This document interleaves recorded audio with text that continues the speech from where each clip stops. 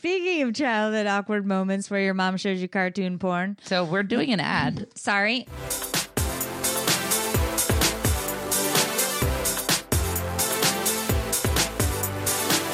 Welcome to Take It or Leave It, an advice-ish podcast for parents. You can download this podcast on iTunes, Spotify, and Google Play Music. Be sure to subscribe and give us a review with your thoughts about the show. Thank you to Linda G for letting us know we're soulmates. Her review says, "I love you, Tiffany. You're the wind beneath my wings." What? Her review says, "I love you ladies so much. I just became a mother in April to a beautiful, spunky, giggly beauty named Grace." Oh, congratulations. I followed both of you on the Facebook. Oh, she must be your friend. Sorry, I just kicked your dog. It's okay. She walked over here and farted. I'm sorry, Daphne. My dog is the worst. I have followed both of you on the Facebook for months, and when I found your podcast, my life became complete. I want to be your friends and hang out. And it just got weird. Seriously, you make me laugh every day, and my coworkers stare at me. It's humbling to know that I'm not going through this motherhood thing alone or thinking the way I think. Keep doing what you're doing, ladies. Thank you so much, Linda G. Thank you to everybody else who leaves reviews. Do you guys know that we're like how many away from 1 million downloads? 70,000 downloads away from 1 million. 70,000. By the time... What? Hopefully it's less. By the time you hear this, we may be at 40,000 downloads. You guys, that's crazy. Just download, give us 5-star reviews. Or like even 4 is fine. Well, you know what I mean? I'd prefer 5. Okay. I'm your host, Meredith from That's Inappropriate. And I'm your host, Tiffany from Juggling the Jenkins. This podcast will discuss all things marriage, motherhood, and everything in between. Please remember that we're not professionals at anything you may actually need, so any advice we give you can take or leave because it might be crap. On today's episode of Take It or Leave It, we are going to talk about how to talk to your children about sex, an age by age guide. A mom in a heroin overdose photo that went viral is going viral again for a very different reason. And when is it okay to leave your kids home alone? I put this in the love and marriage slot because it is a highly debated topic between my husband and I. When is it okay to leave your kids home alone? Can't wait to hear about that debate. Okay. We'd like to welcome a very special guest to our show today. That's Bryn Berger. And she is a best-selling author, writer, speaker, and she has her socials over at The Mama on the Rocks. And I know... personally, we have featured you over on Filter Free Parents a bajillion times. Right. Estimate, yes, and a bajillion. Over on That's Inappropriate. So we wanted to have you on the podcast to just talk about what you're doing because you do a bunch of different things. And I know you have a child with special needs and an invisible, quote unquote, invisible disability, which I have a son on the spectrum. So every time I read your stuff, like I feel you. So, but I just wanted to have you on the show to kind of talk about your stuff and what you're doing and what's coming next and all of that. So let's start the show with a mom fail moment. Oh, gosh. Well, let me flip through my diary of 11,000 of those. The 11,000. I had a huge one actually recently. So we actually live tiny. So our family of 4 lives in 300 square feet on purpose. You can smell a fart corner to corner. I know. 300 square we feet. talk to the Lord daily. Exactly. Yes. We downsized about 2.5 years ago so that we could afford to meet our son's educational needs. So I was a public school teacher and my husband was a mechanic. So you can imagine our super awesome budget. And so we did that. And then this past May, my husband's mechanic shop was actually blown down by tornadoes because that's my real life. And so we actually moved to Tennessee, and it's been awesome because our son was offered a scholarship. So it pays like about 2/3 of his school to a private school. And anyone who's followed me for any length of time knows that I've only known paycheck to paycheck. So it's definitely like social anxiety for me to go to their school functions. And I was doing a live video from my son's pickup line because, mom problems. And I got called out by their principal because I was talking about how their school is really fancy and how I didn't fit in at all. And I had to like formally apologize to them. And I used that as a nice transition segue into talking to them about how one of their kids bullied mine at a school function. How did the principal find out? She did a live. Well, because you guys are like mega famous, right? Which We're not I totally mega famous. am right there with you in no way. Speak for yourself. So for that reason, I don't believe anyone reads my words except my own mother. And I don't know, maybe you guys have been in that boat. And so I had no clue that anyone actually listened. And so, and actually a concerned parent. Are you called the school joking? and- No, I totally. What a hoe. Oh, that's where we're going. I Sorry. wish I was. Wow.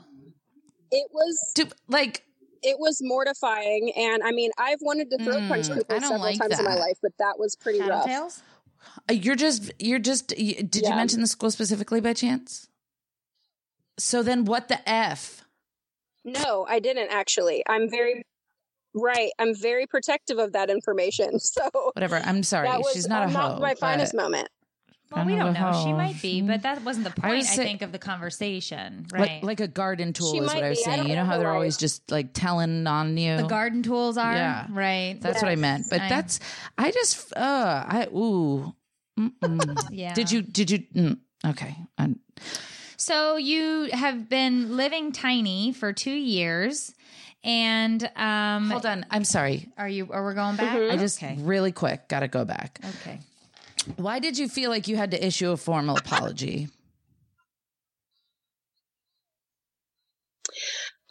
Because one day when I'm speaking to the masses about how extreme children are extreme in lots of ways, good and bad, and I'm continuing to educate, then I'll be able to afford to pay for that school Right. myself. But that day is not today.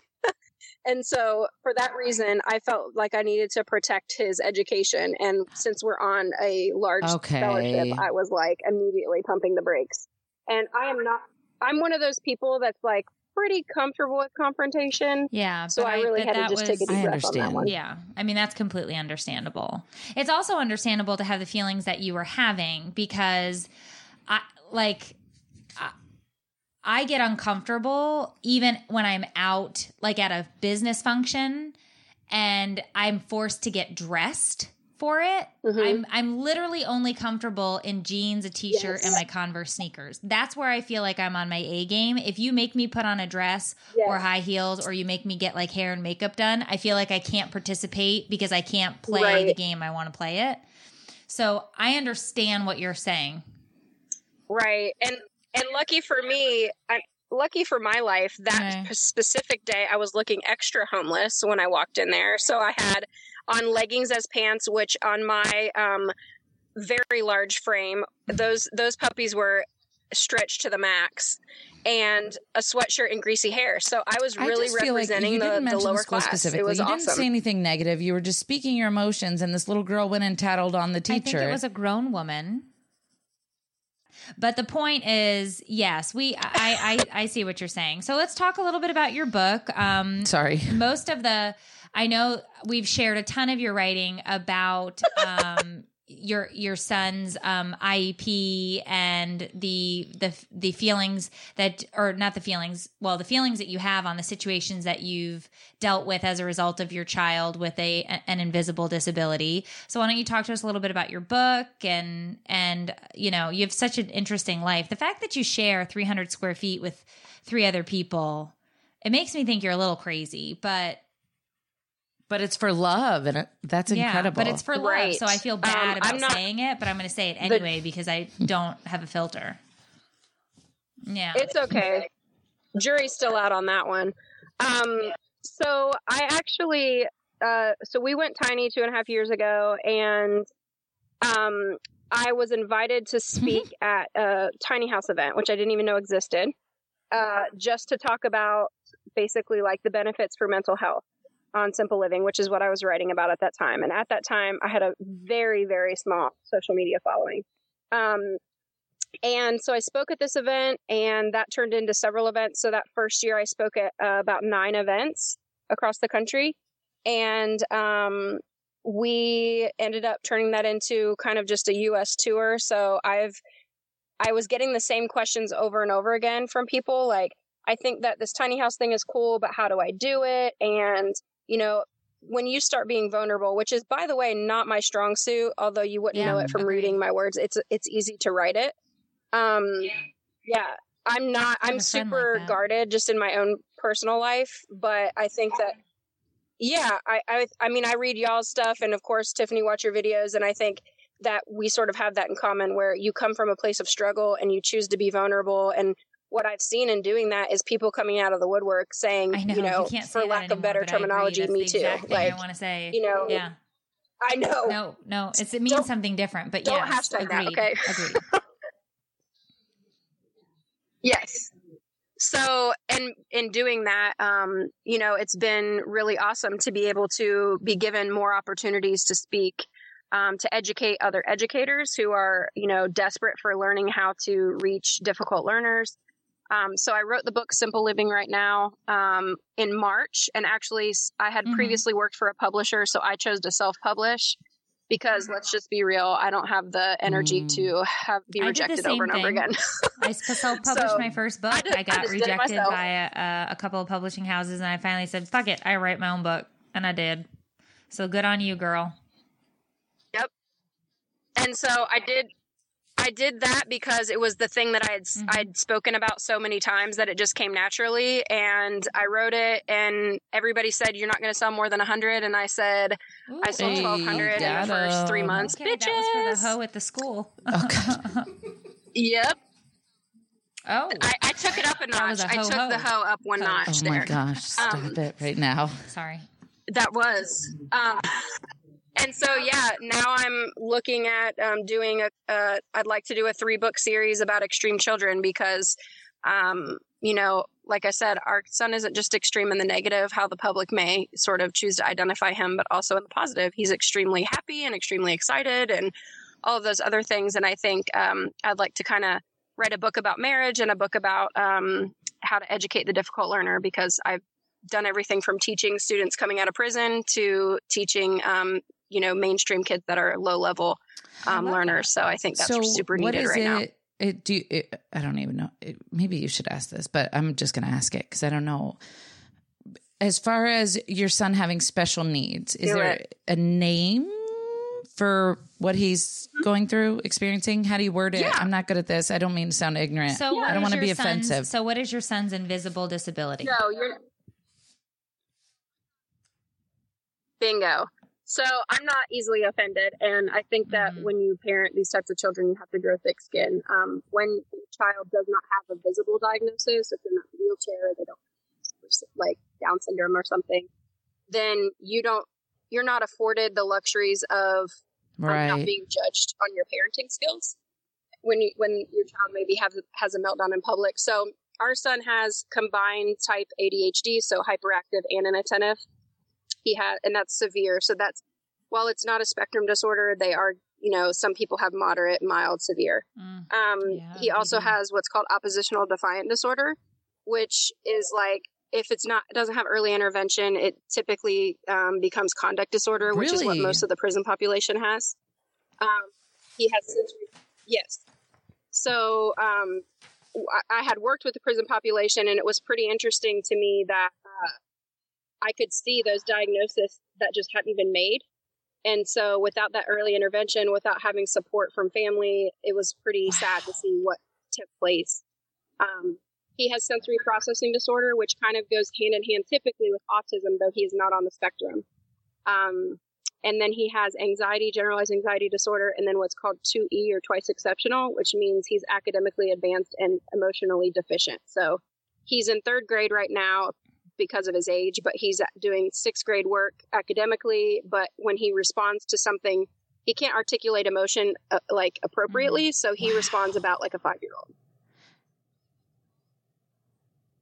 So it's really like a ball of insanity that just never stops. So I started writing, 3 years ago, thinking no one would read but my mom. And it was really just a means of catharsis for me personally. And it turned into a hell of a lot of judgment from people who are supposed to love you. And It also was a way for me to weed out who my real supporters are. And all of a sudden it's, which in my realm of the internet, like 12,000 followers. And I started this year an extreme parenting only page so that people could feel safe. I wanted to create a community, and it all started because nothing like that existed. We were living in Farmtown, Virginia at the time, and there were no resources for me. So I felt like I was the only one. And I thought, surely there are other people dealing with this. And the more I talked to people, the more people were like, oh my gosh, there's nothing like this for us. And so I talk a lot about how being an extreme parent is both my prison and my passion. And so I'm hella motivated to get the word out and to talk to anyone who will listen. But I'm also a freaking fierce girl. Good for you. I love it. Well, we're going to link your stuff with this podcast. Mm-hmm. And so tell everybody your social handles so they can go follow you. Sure. So Instagram and Facebook is the Mama on the Rocks, and Mama is MAMA. And any parent ever knows that has a double meaning. Parenting is hard. I thought you meant Mama on the Rocks. Yes, so okay. Me as an alcoholic should have known that, but I misunderstood. But yeah. Because you were. Okay. Yeah, it's cool. I'll explain. And then if people are extreme parents specifically, there's an extreme parenting page on Facebook and Instagram. To develop like a safe place for these people to go and talk and realize they're not alone. That's what makes the world go round. Yeah. So it's hard.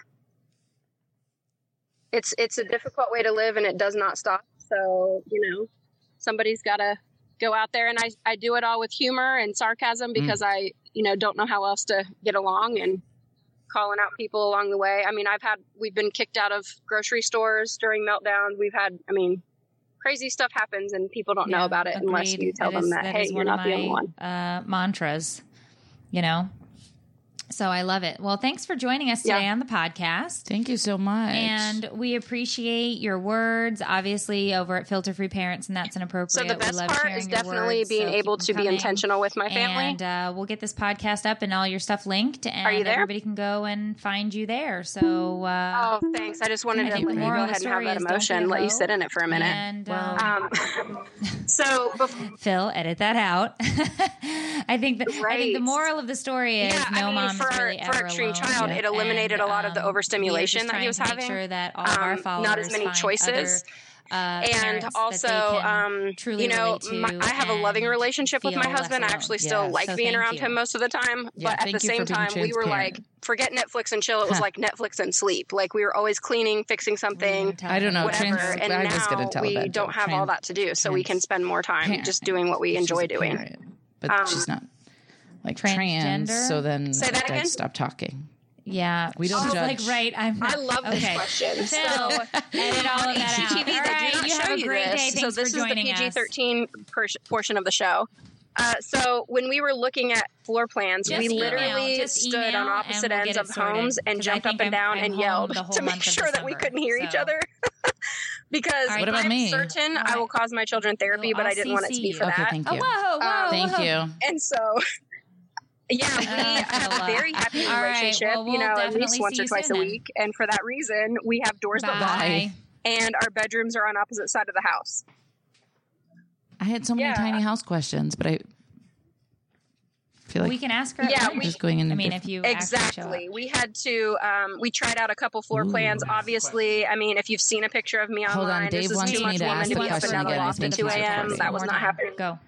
So I wanted to put my pants on like a regular person standing up. And what is the worst part? So there were things that we knew we kind of had to prioritize with our build. And then for our son's needs, we built a rock wall in their room and a sensory area. Yeah, I was feeling it. Down. Sorry, go ahead.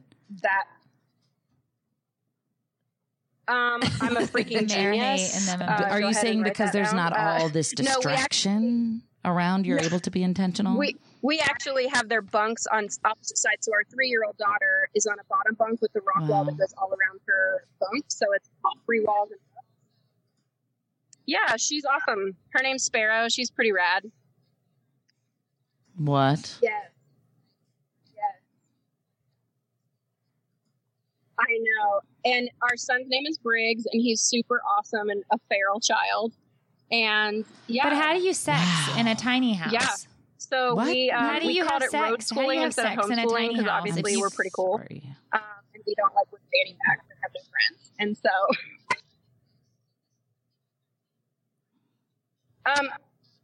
yeah, we just hook it up to our truck. We could have a girls' weekend, you guys. It would be so awesome. But it is my goodness. rather expensive. Right. Right. Yes.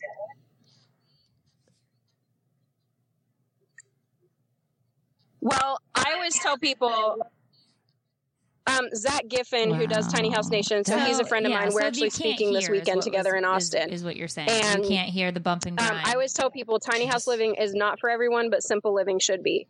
So, like, I have wild anxiety, and I try to tell people, like, anxiety smothers and simplification breathes. Yes. I will tell you, Tiffany, can I have just a like truth moment with you? Okay, when I watch your videos, I obviously laugh and sometimes tear up. In 300 but square feet? I have anxiety looking at the background in your house. I want to come there and I want to help you. She said, "Go ahead and write that down." All right. All right. I want to give you a hug and I want to laugh and then I want to fix it. A whole nother child we didn't even talk about. Let's do it. But you owe me lunch. That'll be a fair trade, right? Stop. Sparrow. Your name's kid is Sparrow. I love that so much. Oh my gosh. I can't like that more. It's a feral child. Yeah. Everybody's got one. Yeah. Oh gosh. Dude. Can you bring your tiny house to Florida? Can you drive it down here so I can see it? Wait, it's portable? Holy shit. Yeah, it's on a fifth wheel. Listen, I call Top Bunk. I love Tiny so House. much. I love Tiny House Nation. I love watching all the shows. I just literally don't think that I could physically do it. But but I love learning about it. Yeah. Yeah. I didn't get invited. Yes. Yeah. Thank you. Awesome. Thank you guys. I appreciate it.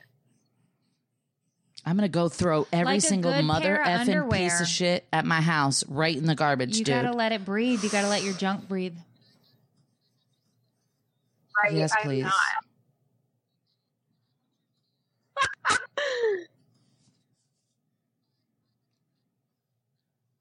You too, guys. And if you're free in December, I will hit you up for that lunch. Oh, my God. Come over. What are you waiting for? I would love it. You're awesome. Can we make this happen? She's coming in December. You are double awesome because you called this bitch a hoe, and I'm so excited about that. Yes. Not McDonald's, though. Not my tour money. She came at you. She came at you. I don't have money. I rent my house. That's why I don't put too much thought into it because it's like, meh. My stepdad, I rent it from him. He left a whole bunch of his stuff behind and I can't get rid of it. Don't be blaming your stepdad for your clutter. Too. Get out of here. I did. Okay. All right, Bryn, we appreciate you. And Dave will let you know when the episode's going to air so you can share it out and we'll get all your stuff linked up.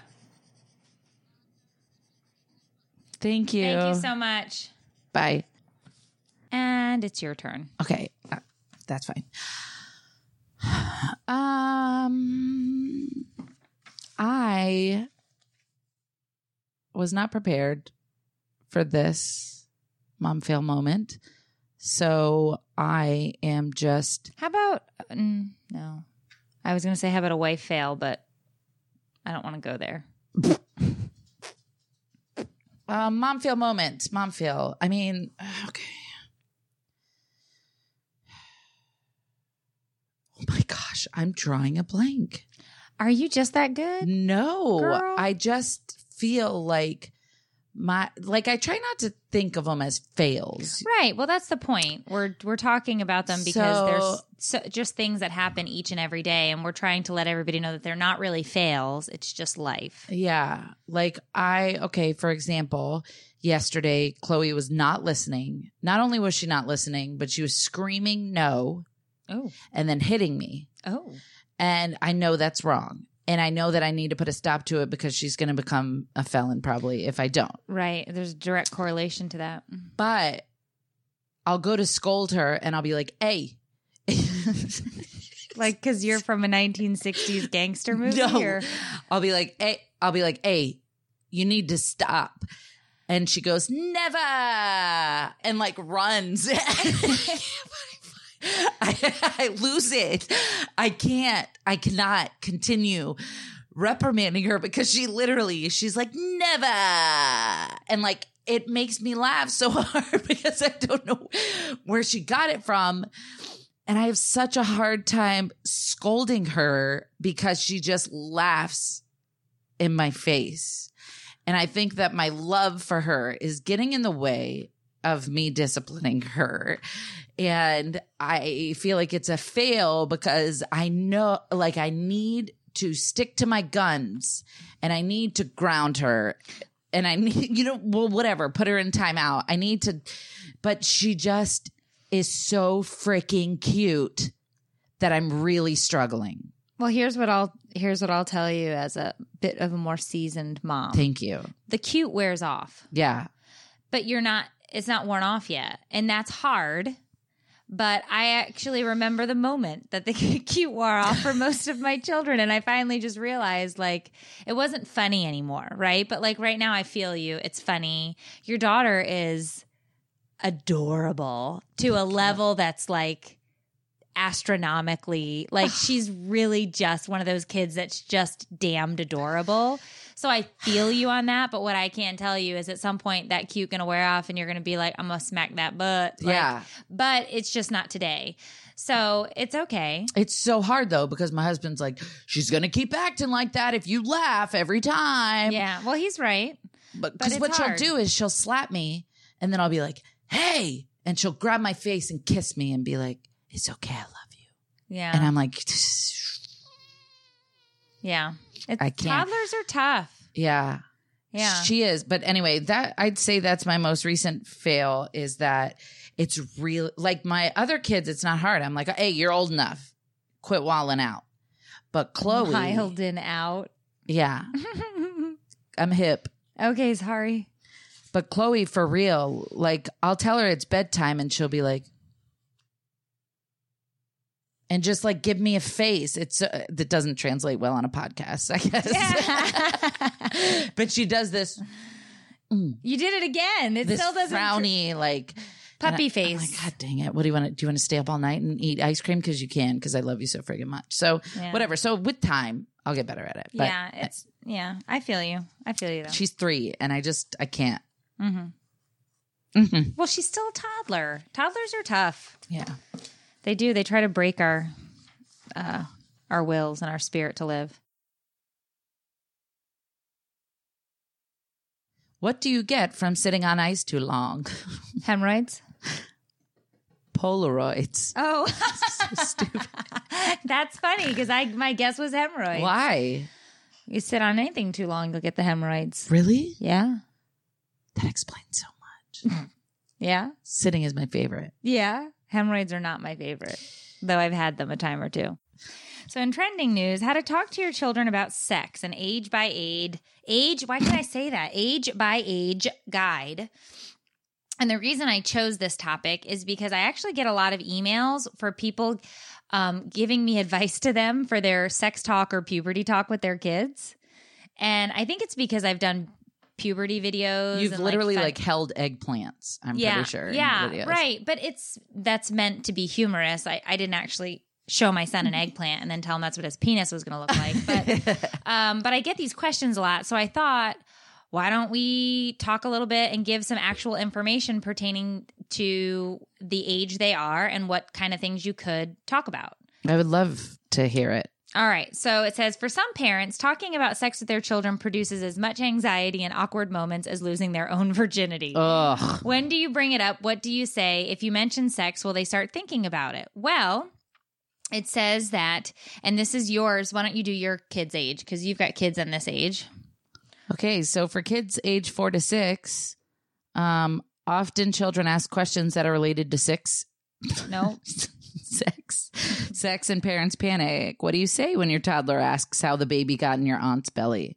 Like literally you just say, when daddy kisses mommy, he drops an egg in her throat and it makes a baby in her belly. Don't say that. I think that's what you should say. It says be factual. Answer the question that you were asked and not the question you weren't asked.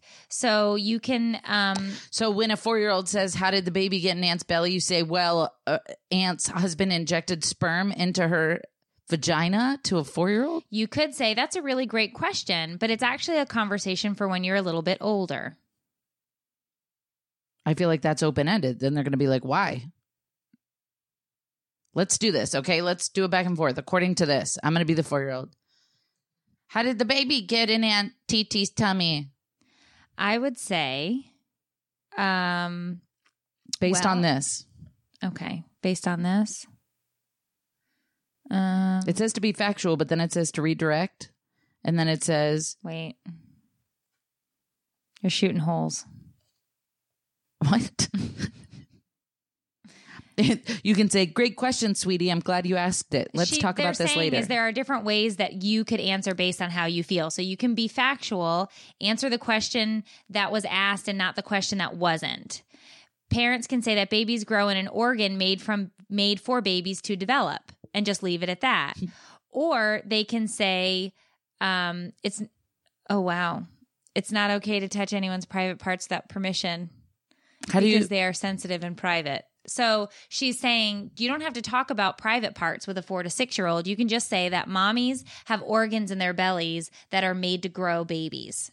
So they're saying be factual because you do have an organ. It's called a uterus, but you don't have to get into uterus, eggs, fallopian tubes at that age. Okay. You just say mommy's belly has an organ that is to make that babies, and that's where the baby grows. Or they're saying if you want to be a little more vague or redirect, you can say that's a really great question, but we're not going to have that conversation until you're just a little bit older because it's hard to understand, and we're going to wait until you're ready. So they're saying based on your comfort level, have a conversation that you're equipped to have. Okay. But I like that answer. There's an organ in the mommy's... egg and the... No, not what you said. Oh. The organ in mommy's belly is made to develop a baby. I don't think that's a good answer. You don't? No. Why? For a 4 to 6-year-old? Yeah. What's an organ? What's develop? Do you think they're going to ask those questions? I don't know if they want an answer and you say there's an organ in your belly designed to develop humans. They're going to be like, I'm sorry. What? Well, then say mommy has a uterus and that's where mommy grows the baby. They're going to be like, I know how to get in there. That's the question. The question isn't where does a baby grow or why. It's how did it get in there? Right? Yeah. Anyway, I think that the right answer is, hey, listen. When daddy kisses mommy. I'm just kidding. So basically go with your heart, what you feel in your heart. Well, be factual, but also deflect. Yeah, I think it's whatever style you want to choose. But I think what they're saying is you don't have to give so much information because a 4 to 6-year-old doesn't actually need all of that information, is what they're saying. Agreed. So I guess it's totally up to you. So grade school age 7 to 10, this is when parents should introduce the idea of sex to their child so that they know how to ask their parents about sex. She cautions parents to set the right tone. She said, don't make it big. Don't make it a big, scary deal. Don't pull the drapes and sit at the Have a seat. I thought you'd never ask. Yeah, don't make it a big deal. Don't make it scary. Hey, so she said, introduce it as an easy topic. Like, hey, do you guys know anything about how babies are made? If they say yes, ask them what they know. This gives them a chance. This gives you a chance to correct them using age appropriate language. For examples, you can say babies are made during an activity that only mommies and daddies do together. So she says you don't have to elaborate on what that activity is at that age, but that mommies and daddies have to do something in order to make a baby. Okay. That's 7 to 10. You're not buying into any of this. No, it's not And that's that. okay. I just feel like this is realistically, if I were to go to my 7 to 10-year-old and say, babies are made by an activity that mommy and daddy do, they're going to be like, well, that was not helpful or informative at all. I'm going to go Google it. Yeah. Like what kind of activity? What do you mean? Volleyball. Can I do the activity? I don't want a baby. I have to know what activity it is because I don't want to have you know what I mean? Like, I feel like you've got some valid concerns here. I agree with you. But I also feel like I'm making a big deal out of nothing. So no, let's keep going. Let's see what else we got in here. 10 to 14. Middle school. This is you, 10 right? To 14. Well, I have kids in each group except the babies. If parents feel in the past that they've biffed on some of the sex questions or shared misinformation, this time they can undo the damage. I would start by owning up to your mistakes. By middle school, if you don't give your kids the facts, they will almost certainly get the information from somewhere else and will be entirely unlikely to have your values. What? Meaning, if they get this information from friends at school, they're going to probably learn from their friends and not necessarily listen when you start talking to them about it. You might not share the same values. Parents should try and pre-test or ask their children what they know about pornography, consent, what bases are, STDs, those types of things. Find out where they are and what you need to teach them. Answer questions with actual, names, like the actual name of things: penis, vagina, uterus, testicles, scrotum, that kind of stuff. Like legit. You're getting anxious just listening. It's just a memory that I was thinking of. What? I think we've talked about it. What? But my mom rented a video from Blockbuster. Yeah. That explained sex and put it on for me and my sister and some of the neighborhood children. And it was a cartoon. Yeah. And it showed things. But the sex scene took place in a shower. I'm sorry, your mom rented a video where there was an actual sex scene and she had you and the neighborhood children watch it? Yeah.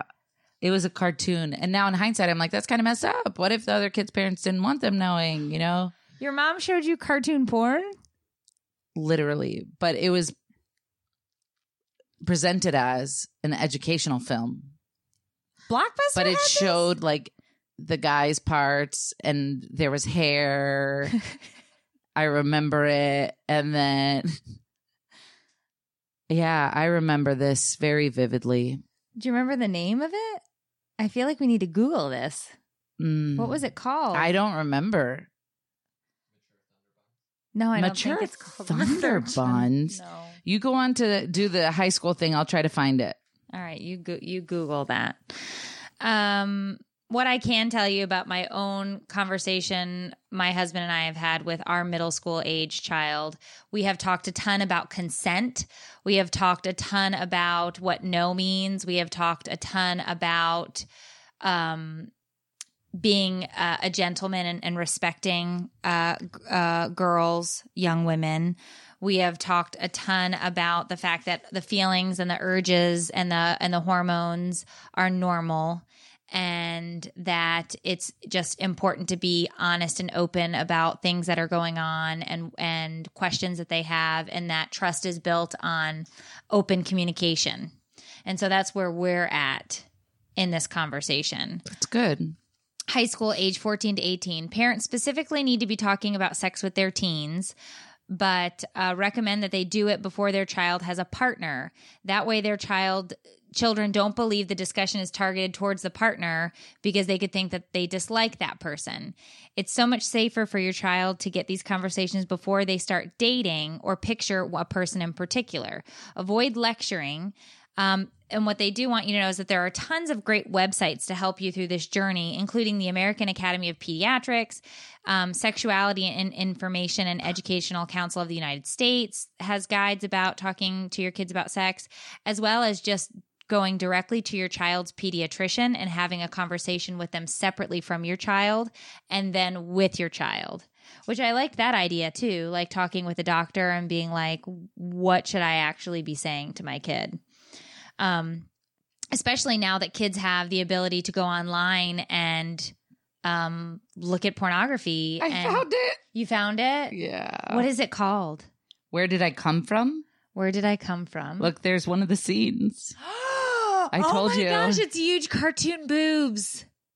I told what you. What year is this? 1985. I told you, dude. Let's play a little bit of it. I'll fast forward.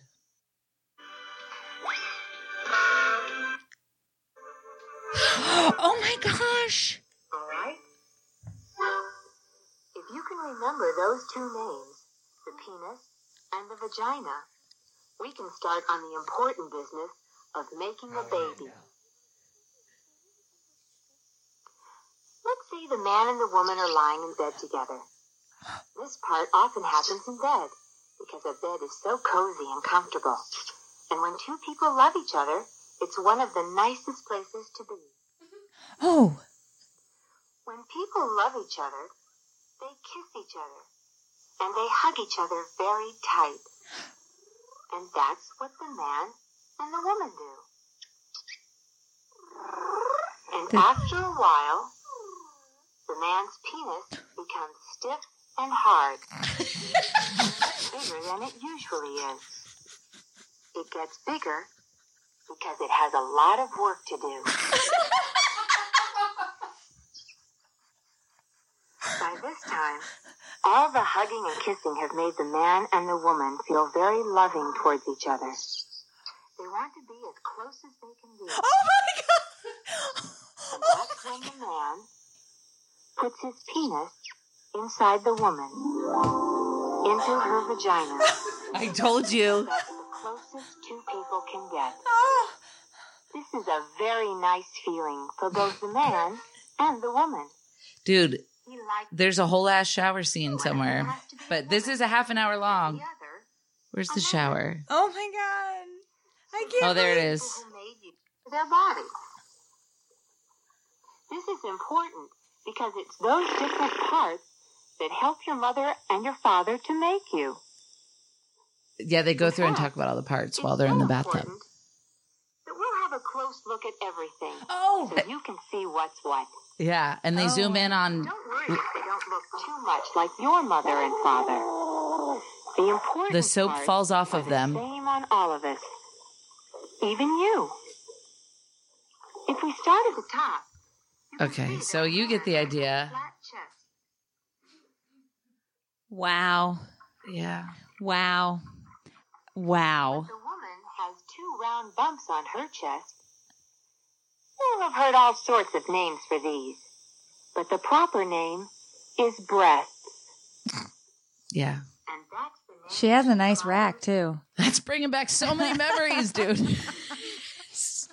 I gotta go home and watch it again just for old time's I can't sake. believe your mom was like, neighborhood children, come in and let me show you this cartoon version of the closest as a man and a woman I can forgot ever it. be. They zoom in on the privates. All right.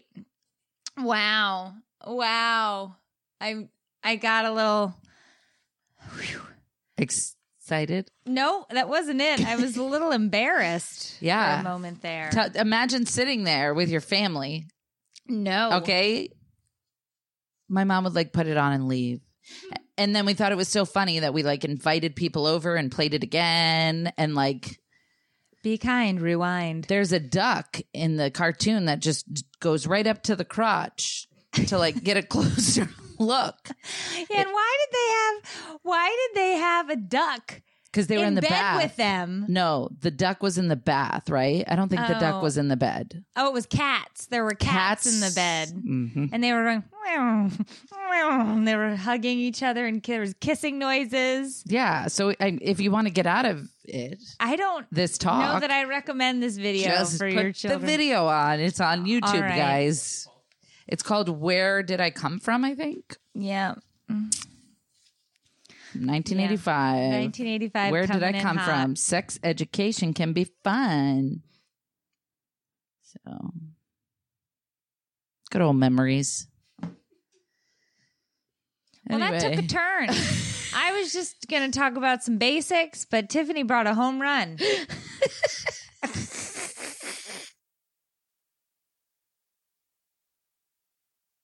So a mom in a heroin overdose photo goes viral again for a very different reason. One of the lowest moments in Erica Hurt's life went viral in 2016 when a police officer released an image of her overdosing on heroin in a Hope, Indiana parking lot. Do you remember this picture? I don't remember it, but I've seen the new viral one going around. Okay, so I actually remember the first picture. So the police department pulled up, responded to a call of a reported overdose in a parking lot. They showed up, and the woman was out cold in her car, and her infant child was in the car seat in the back seat. Oh, really? Yes, and I remember looking at this image, and I was torn for a lot of different reasons. I was angry because she had a baby in the back seat. I was upset because clearly this was neglectful to the child. It was a poor choice. Yeah.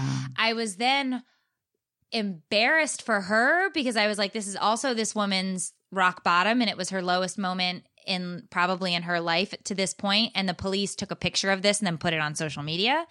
I just felt all around torn for this picture because the woman seemed broken. The situation seemed broken.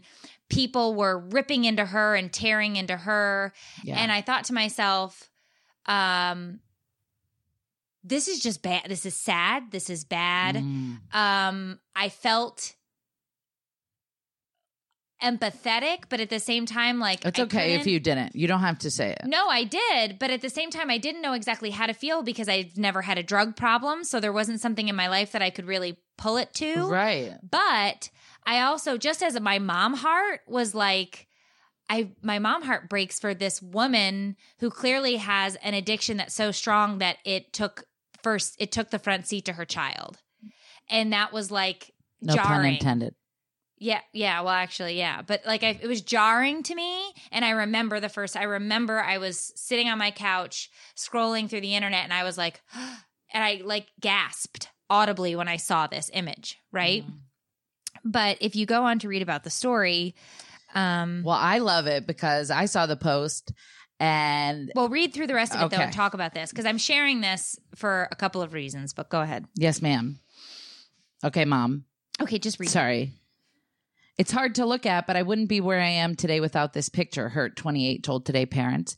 In the photo, which was meant to raise awareness about the opioid epidemic, and unconscious Hurt sat slumped behind the wheel while her infant son Parker cried in the back seat.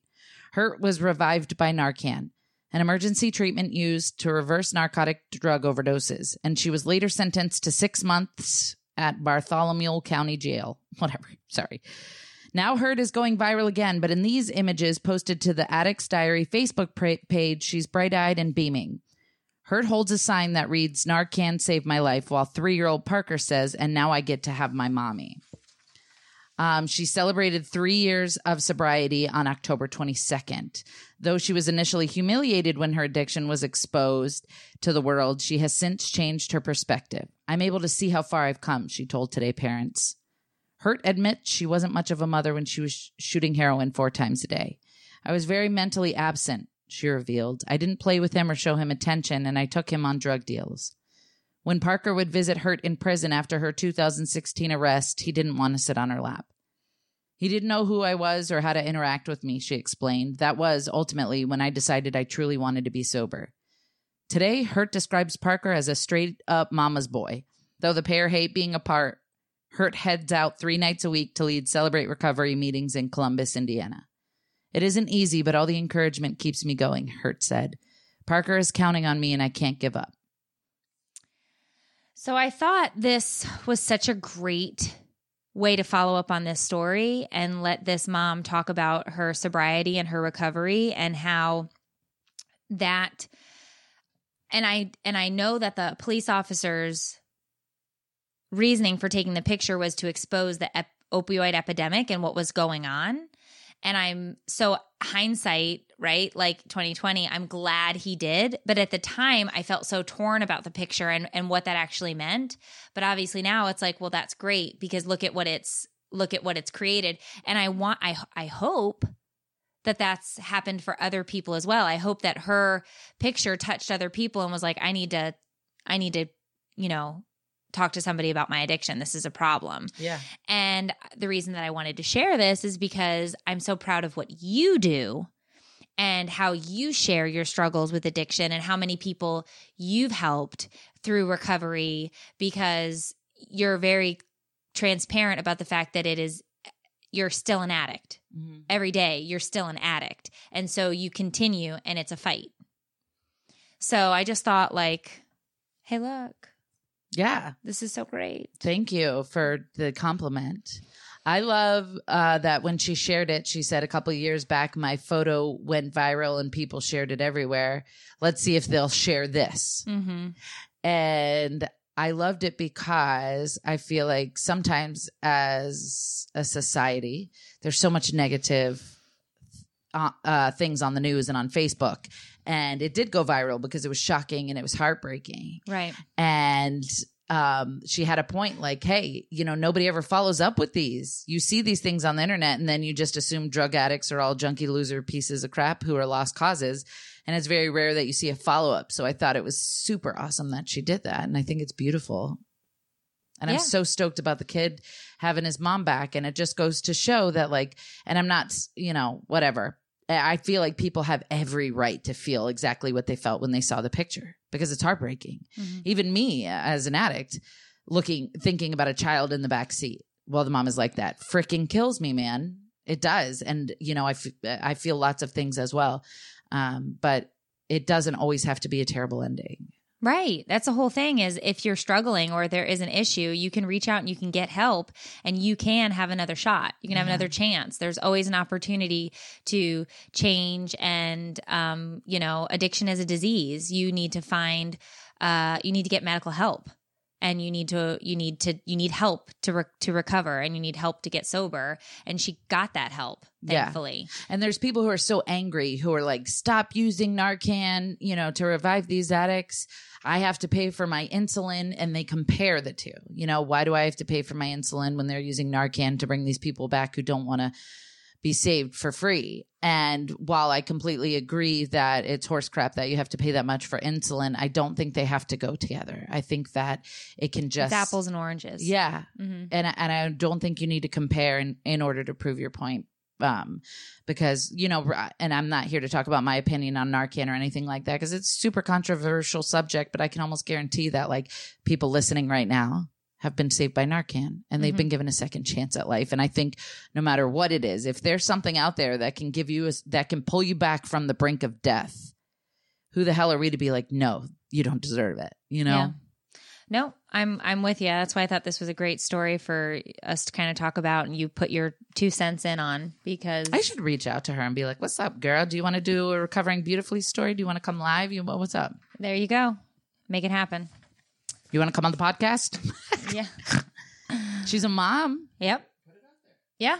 So her name is, and Hurt. People can tag her. I just want to make sure we get her first name correct. Erica, is it? Yeah. Erica, Erika Hurt, Hurt. We are thoroughly impressed and happy with your story and your turnaround, and you are recovering beautifully. So you got to hook up with my girl, Tiff, and if you want to be on the podcast, reach out. It'd be an interesting perspective what parenting, is like in recovery. We'd have that in common. Yeah, absolutely. I just lost my place. Okay, here we are. Very cool. We love a happy ending. Moving on. So in love and marriage, I thought this would be an interesting topic to cover because my husband and I disagree on this. But when is it okay to let your kids stay home alone? I cannot believe it's 3. I'm sorry. It's okay. I'm just shocked. I know. We've been going. It's been a full day for us here at That's Inappropriate and Take It or Leave It and Juggling the Jenkins podcasting. Okay, so parents often wonder how old their children must be before they can leave them home alone for a few hours. A new survey of social workers suggests age 12 might be a safe time for many to start. All right. So every child is different, of course, and every situation is different.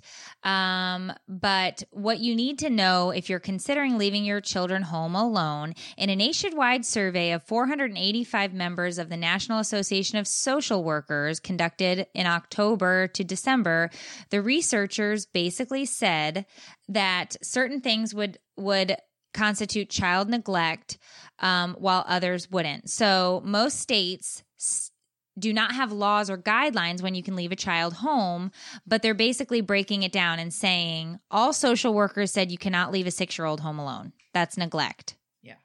83% said that's neglect. Leaving an 8-year-old home alone is, they 83%? said 83% said it was neglect if you leave a 6-year-old home alone. So 17% were like, nah, it's fine. Yeah, it's cool. 51%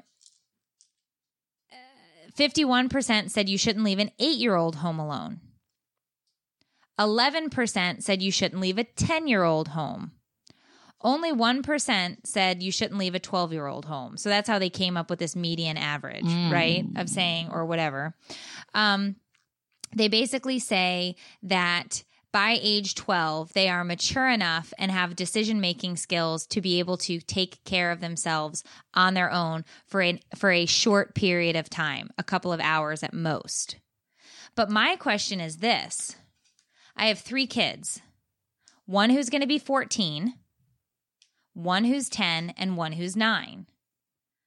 Obviously, I leave my almost 14-year-old home alone by himself.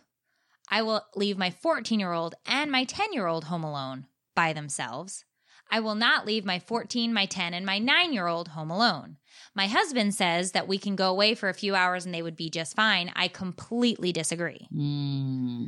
Well, it also goes on to say right here that you have to evaluate your child's individual development and physical capabilities.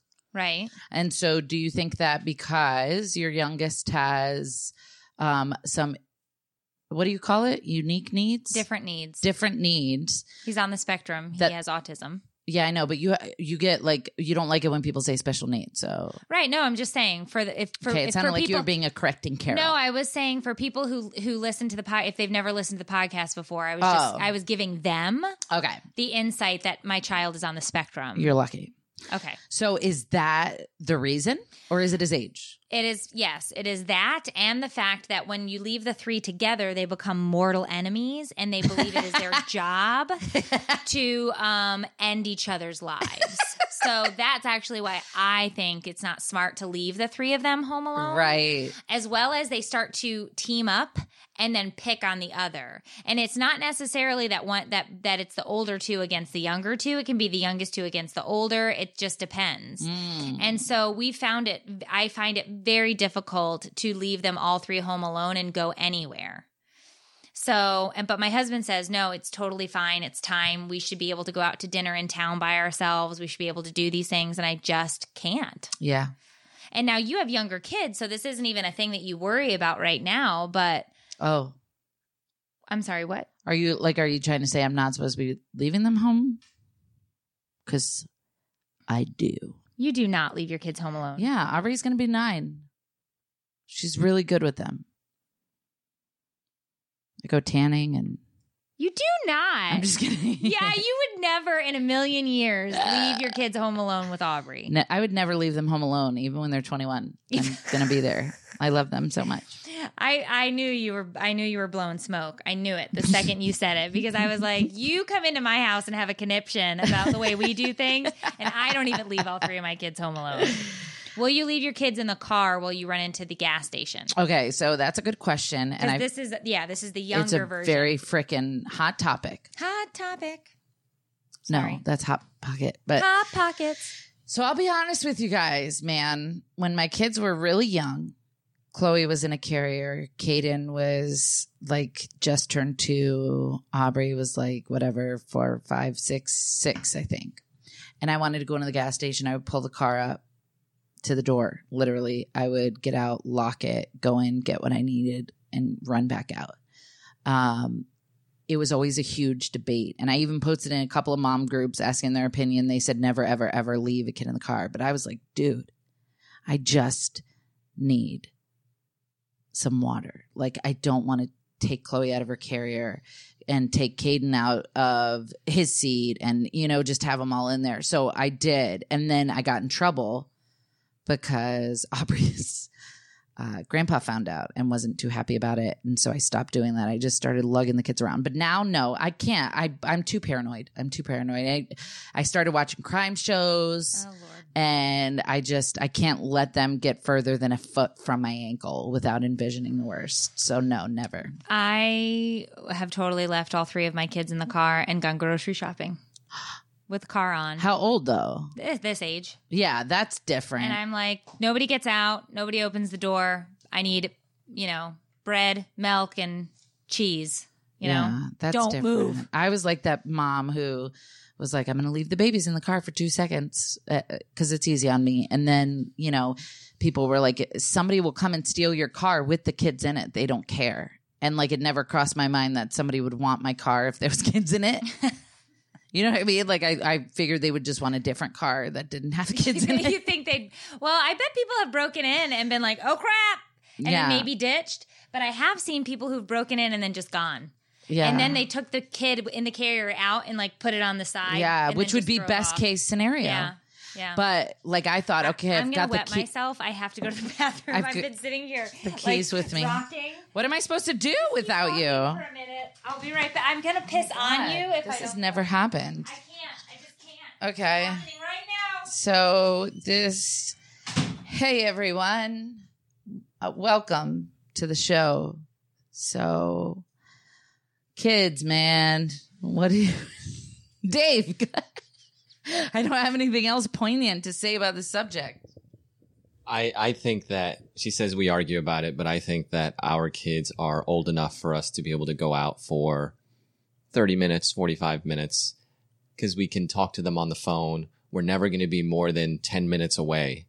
And I don't think it's an issue. So do you not see the 3-way WWF fights that go on? Like, do you not see what she sees, or is she just being overprotective? I see it, but if they do that when we're around, if we're not around, they're terrified. So they lock the doors and they protect each other. So what about if, are you afraid, like, what if one of them chokes? What if one of them gets hurt? That doesn't scare you at all? I got to be honest, I never thought about it until you came around here and started talking about how you can't watch your kids eat. And now every time I leave the house, I'm like, no one's allowed to eat any food. Oh my gosh, I'm so sorry. No one can eat food until we're here. Are you serious? Yeah. I feel kind of bad that but also I'm glad that you're aware. Oh, Lord. Of the dangers of eating. Of eating, just in general. I feel bad. I'm sorry, Dave. That's not anything I would wish on anyone, man. No, it sucks. I think for me, it's literally about them getting into an argument and then like a fist fight breaking out while we're gone. I'm just letting you know that when you left, I just had no words. I didn't know what to do.